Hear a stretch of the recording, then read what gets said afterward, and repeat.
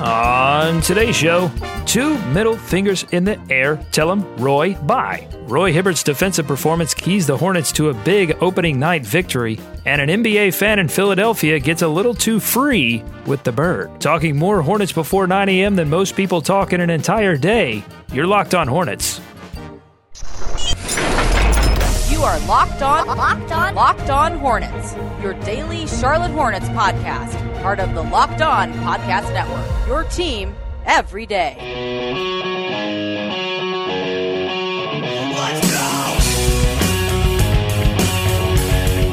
This is what we've been waiting for, what we've been hoping for. The regular season is finally here. Welcome into Locked On Hornets. It's Hornets Talk for the hardcore fan. We are coming to you from BEA, beautiful uptown Charlotte. I'm Doug Branson, joined by the man, the myth, the legend, David Walker.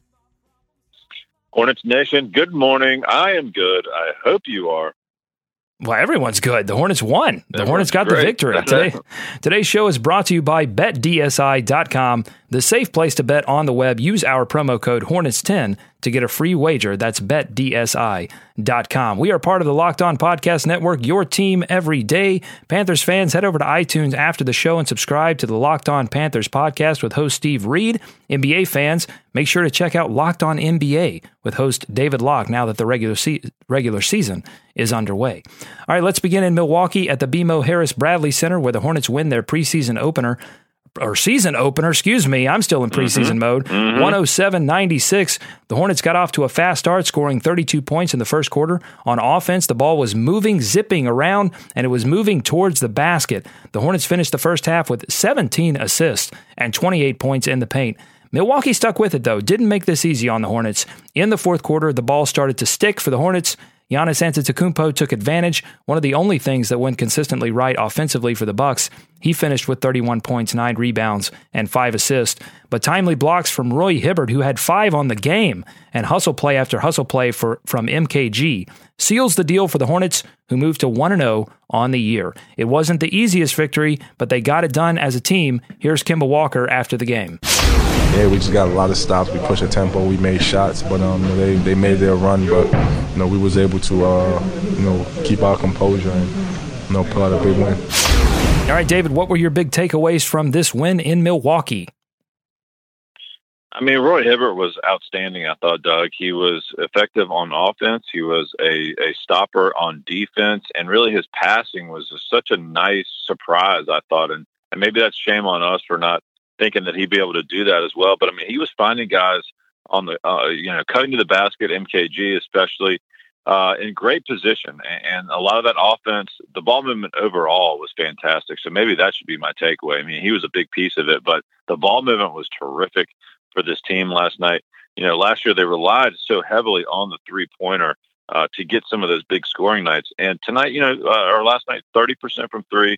They did hit 7, but it wasn't like it was all on the 3-point shot. I mean, it was just an overall good offensive performance. Never trailed in this game, and really it never felt in danger. So that was a good thing to see, just how well this team was prepared and ready to go, Doug. I mean, didn't you think they just looked like the more prepared team and not really looking like they were on opening night? Yeah, the more prepared team, the more energetic team, and the team ready to move the ball more. Can I just say this? I love NBA opening night part 1 and part 2 because players come out with the same kind of intensity that they would in the playoffs.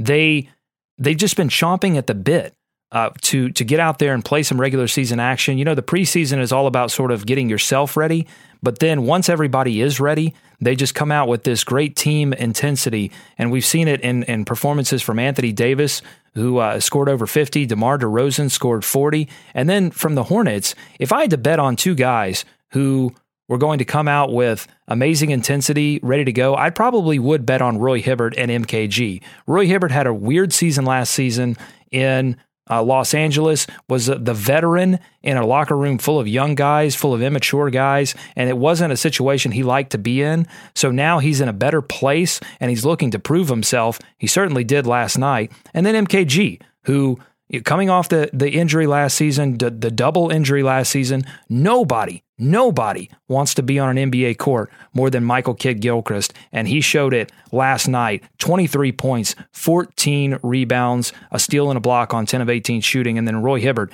15 points, 9 rebounds, 4 of those offensive, 3 assists, and then, of course, 5 blocks, equaling Milwaukee's total team blocks. It was just outstanding performances from Roy Hibbert and MKG. And the starting unit, the identity is really starting to flesh out. You talked about this, David.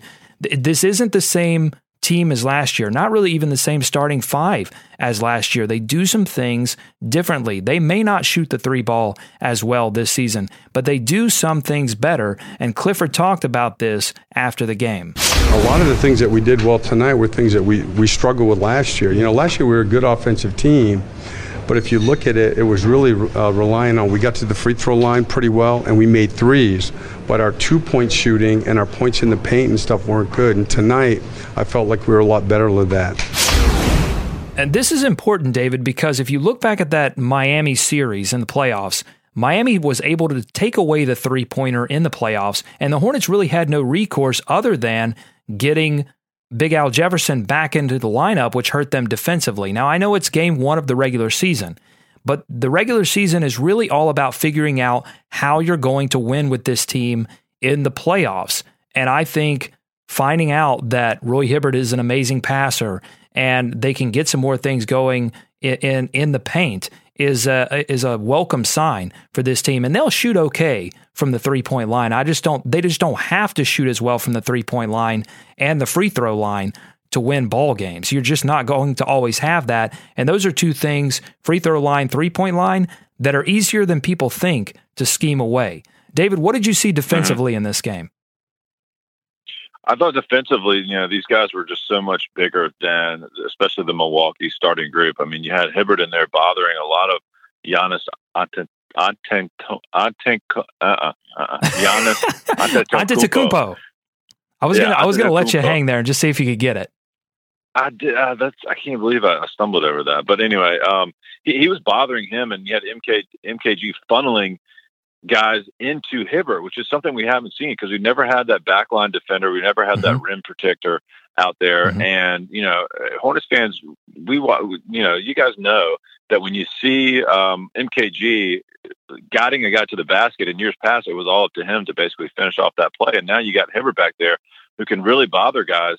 And so I thought that was a big piece of it. I mean, it wasn't a perfect defensive effort. Clifford's not going to like all the fast break points they gave up. 16 of those to Milwaukee, but for the first night out, I thought they played fine on defense, and they got a new presence out there again with Hibbert in the back. Want to talk about the defense some more, but first, David, the Hornets historically get out to a slow start, so I probably would not have bet on the Hornets to get the dub on opening night. But I should have, because I probably would have gotten good odds from our friends at BetDSI.com. They've been in business for over 20 years. It's a safe place to bet, and I can tell you that because I play there. BetDSI.com has a great special for Hoops fans and fans of this show. Sign up today and get $10 free to try their service. And they're offering a 100% bonus on your first deposit.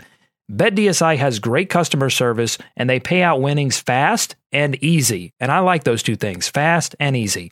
There are hundreds of football and basketball wagers to choose from, and if you're into the UFC, they've got that too. You can even bet on the election. They've got odds for Trump versus Clinton on there. BetDSI even has live in-game wagering on football, basketball, and other major sporting events. You can play virtually everything at BetDSI.com. Head over to BetDSI.com right now. That's BetDSI.com. And use our promo code Hornets10 to get your free wager and start banking some cash today. And if you do bank some cash, maybe send some over our way. Okay, so back to the defense, David. Another thing I want to point out, and Steve Clifford pointed this out after the game, with Michael Kidd-Gilchrist, Marvin, and Batum all together. Didn't get to see those guys all together a lot last season, but when you have those 3 together, they are able to switch so many times. And it helped against a team like Milwaukee that puts a lot of length and quickness out on the floor at the same time, like Jabari Parker and Giannis Antetokounmpo. They were throwing a lot of different looks at the Hornets, but when one look that they stuck with was Jabari and Giannis, and MKG, Marvin, and Batum were all able to switch those screens and still guard that team effectively, and it really helped them down the stretch. So look at that defensively in the next few games, how those three switch with one another and are still able to hold court. Now, there were still some issues in this one, David. Transition defense was a problem at different points in the game. Giannis was able to get up and down the floor and score some easy buckets. Again, Antetokounmpo was able to get into the paint in the half court as well. So they've got a few things to work out. And the second unit defense, when the entire second unit was out there, they struggled against quickness. That's going to be a theme throughout this season, I think, that the defense on the second unit will struggle when you have smaller players or quicker players out there, because there's just a lot of slow feet. And the Hornets, I thought, did a great job of staggering starters into that second unit to prevent them from being out there too long and giving up a lead. Any hat tips and how do you do's that you want to give out? Any players maybe that flew? We already talked about Roy and MKG, but anyone you want to point out that sort of flew under the radar a little bit? Well, Doug, a nice surprise with Cody Zeller. Yeah. Right? Playing off the bench, playing 14 minutes, 15 points. 15 points in 14 minutes on 5 of 6 shooting. I mean, who saw that coming? I guess Steve Clifford, but I don't think any of the rest of us did. Because remind me, Doug, how many minutes did he play in the preseason? 0. That's right, 0. Goose egg. And it goes back to that point. These guys were ready to play, and Cody is a veteran now. I mean, it's crazy to think of guys like he and MKG being veterans. But look, he was ready to go, and he was effective early on. I do still find that. Last year or years past, Cody, when he gets a good start, when he gets on the float early, he tends to be a little bit more aggressive or have some more success. And that was the case. So hopefully that will continue. But I mean, that was nice to see for a guy who hadn't played at all in the preseason. Yeah, it's amazing that he could get into a rhythm and no worries for the big fella. And he's bigger and stronger, by the way. So watch out for Cody Zeller, and watch out for Steve Clifford baiting and switching all of us by saying that Cody Zeller will get spot minutes. That's a lot of psychological warfare. How about MKG shooting threes in practice and releasing that video, and then MKG just slashes to the rim over and over? I'm telling you, the Hornets are smarter than you think. They got some psychological warfare going on. So yeah, just real quick on that MKG. I mean, listen, Rick Bonnell was on with us Tuesday night, and he stated how important MKG is to the team, which is obvious. But I mean, my gosh. 23 points, 14 rebounds, Doug, field goals, 10 of 18 for MKG. A lot of those are slashing. Efficient. But he did hit a couple of jumpers. I mean, how many jumpers do you think it would take a game? 2 to keep people honest? If he shoots a handful, makes a couple. I mean, it doesn't need to be more than that, right? No, I know. I think you're dead on. And maybe they don't need MKG to stretch the floor as much. They certainly want him to shoot those corner threes eventually. But if he's playing at this level throughout the season, then you want him moving towards the basket. The Hornets next play the Miami Heat in Miami on Friday night. That one's set to tip off at 7:00 p.m. We'll have a preview of that for you tomorrow. That is the front half of a back-to-back, by the way. They'll fly back to Charlotte and open their home schedule against the Boston Celtics. Okay, let's move on to our one big question, and that's, did Roy Hibbert just cement himself in the starting lineup? David, what do you think? Well, I think certainly for now. I mean, he was so effective on defense and on offense, as we mentioned, with his passing. And the team just looked like it was moving the ball as a unit so nicely. I don't know that they would want to throw a wrench into that plan as it stands right now. I mean, we know Cody, what he can do, and they do like him. I just think having a guy back there with a 7-2 out there with MKG, those two guys on the board together, poses a problem that a lot of teams are going to have trouble facing off against. So I think they stick with it for now. A lot of it can be situational, but I thought Hibbert was fantastic. All great points there, David. And I think the biggest thing is he influences the game in a way that, first of all, complements the other players that he's playing with, the starters. But I think it's also in a way that Cody Zeller doesn't. And it's offensive rebound putbacks. It's the tap back offensive rebounds, blocking shots, influencing shots. He probably deserved a few more block shots. The jump balls, we don't talk about that, but those are extra possessions that the Hornets did not get very often last season. And passing from underneath the basket. He sees not only the obvious passes that I think Al Jefferson could have hit last season, but he sees cutters that, and he's not focused on his offense first. And that's the point. That's what makes a great passer. So he's unselfish, but he's not focusing on his offense either. And so he's able, these slashers, that's what I mean when he fits with this lineup, is that, Marvin, MKG, and Batum can all cut very well to the rim, and he's able to find them. But I'm not quite ready to give Roy Hibbert the starting spot yet, and here's why. We're going to get a full look at the different scenarios that Roy Hibbert will be put in during week 1. Last night, he was basically in his element. He did not have to guard a back-down athletic post player.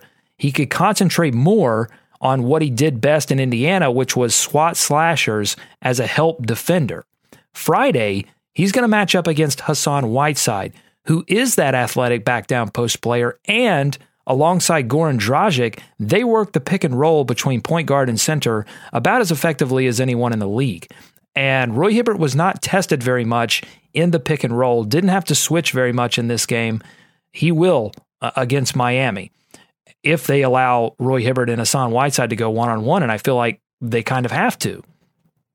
And then Saturday against the Boston Celtics, he's going to be switched on to a power forward if the preseason means anything, because he was switched on to the power forward in both games against Boston during the preseason. And that's because the Boston Celtics center, Al Horford, can stretch the floor and hit threes. And so you don't want Roy Hibbert anywhere near the three-point line defensively because Al Horford quick enough to drive by.